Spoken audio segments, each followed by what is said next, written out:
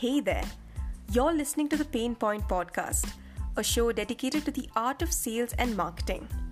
Thanks for tuning in. I'm Cassie, a product marketer and sales tech evangelist. Elon Musk announced his successful rebranding to the world with a tweet which read, "Who controls the memes controls the world." According to a study by Review24, an adult is estimated to spend close to 6 years and 8 minutes of their entire life on social media. And it has only tripled owing to the pandemic. Close to 90% of the content shared publicly and privately between folks are, you guessed it, memes. It can be a video, GIFs, or most popularly, an image with a certain kind of font used to help viewers recognize which genre of memes that message belongs to. The word meme was coined by British biologist Richard Dawkins in 1976 to mean an imitated thing. While memes were a way of creating a bridge between people of different cultures and practices for comprehension of their ways of life, the internet has carried this idea of transmission to its extreme. New memes constantly go up while old ones are remixed. It's not just familiar standards like Grumpy Cat or Success Kid. Visual artists now create memes as a unique form of communication, seeding their ideas across the internet. Relatability is the foundation of a great meme, and that's the most coveted connection brands want to establish with an audience. And it comes with high risks as well as returns. So let's dive into the fundamentals of meme marketing. Number 1. The goal is to promote. Sales are just a bonus.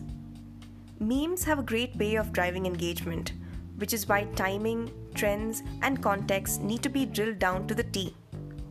Gucci used the Victorian painting trend in the best way possible. The sullen, morbid, or romantic facial expressions of the characters were a brilliant match to their CTAs, which conveyed how different people reacted with or without a product from Gucci. Unfortunately, they went on to explain what the meme was, and that's as good as shooting themselves in the foot. Despite ruffling a lot of feathers and the campaign getting branded as rich people memes, Gucci collectively amassed almost 2 million likes and over 21,000 comments on Instagram. Each post accumulated an average of 67,000 likes and 768 comments.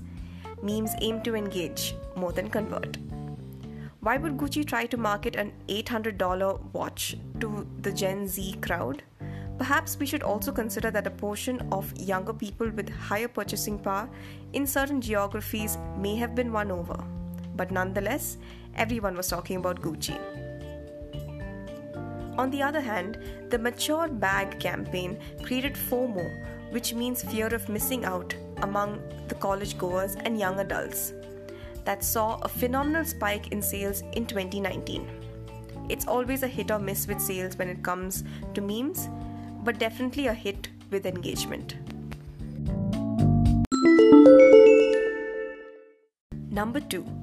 Meme creation is an art. Netflix is luckier than most brands since they have a ton of shows and movies to pick from. It's almost an evergreen bank of material they can use in different formats. But Heinz, the ketchup brand, was bold enough to create their own meme trend, and they have been reigning champions since 2018.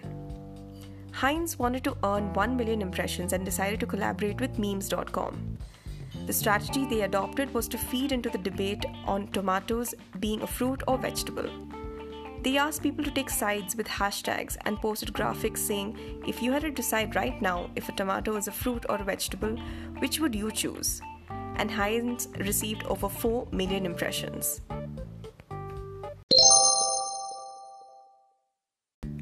Number 3.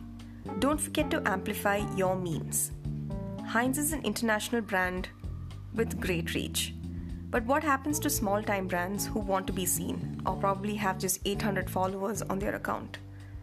That's where just the right tags or targeting won't even do the trick.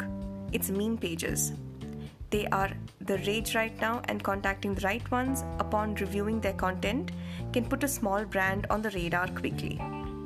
Meme curators earn close to $4,000 a month, they add to the healthy competition on social platforms that increases views and ultimately your reach as a brand.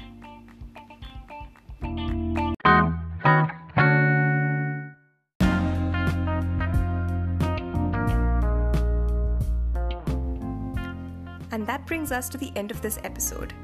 We'll bring you more information on how you can cash in on memes for your brand in the next episode.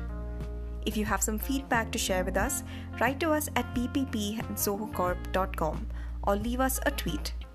This is Cassie signing off and wishing you a great week ahead. Tune in next Tuesday for an exciting episode from the Pain Point podcast, powered by Zoho CRM, the world's favorite CRM.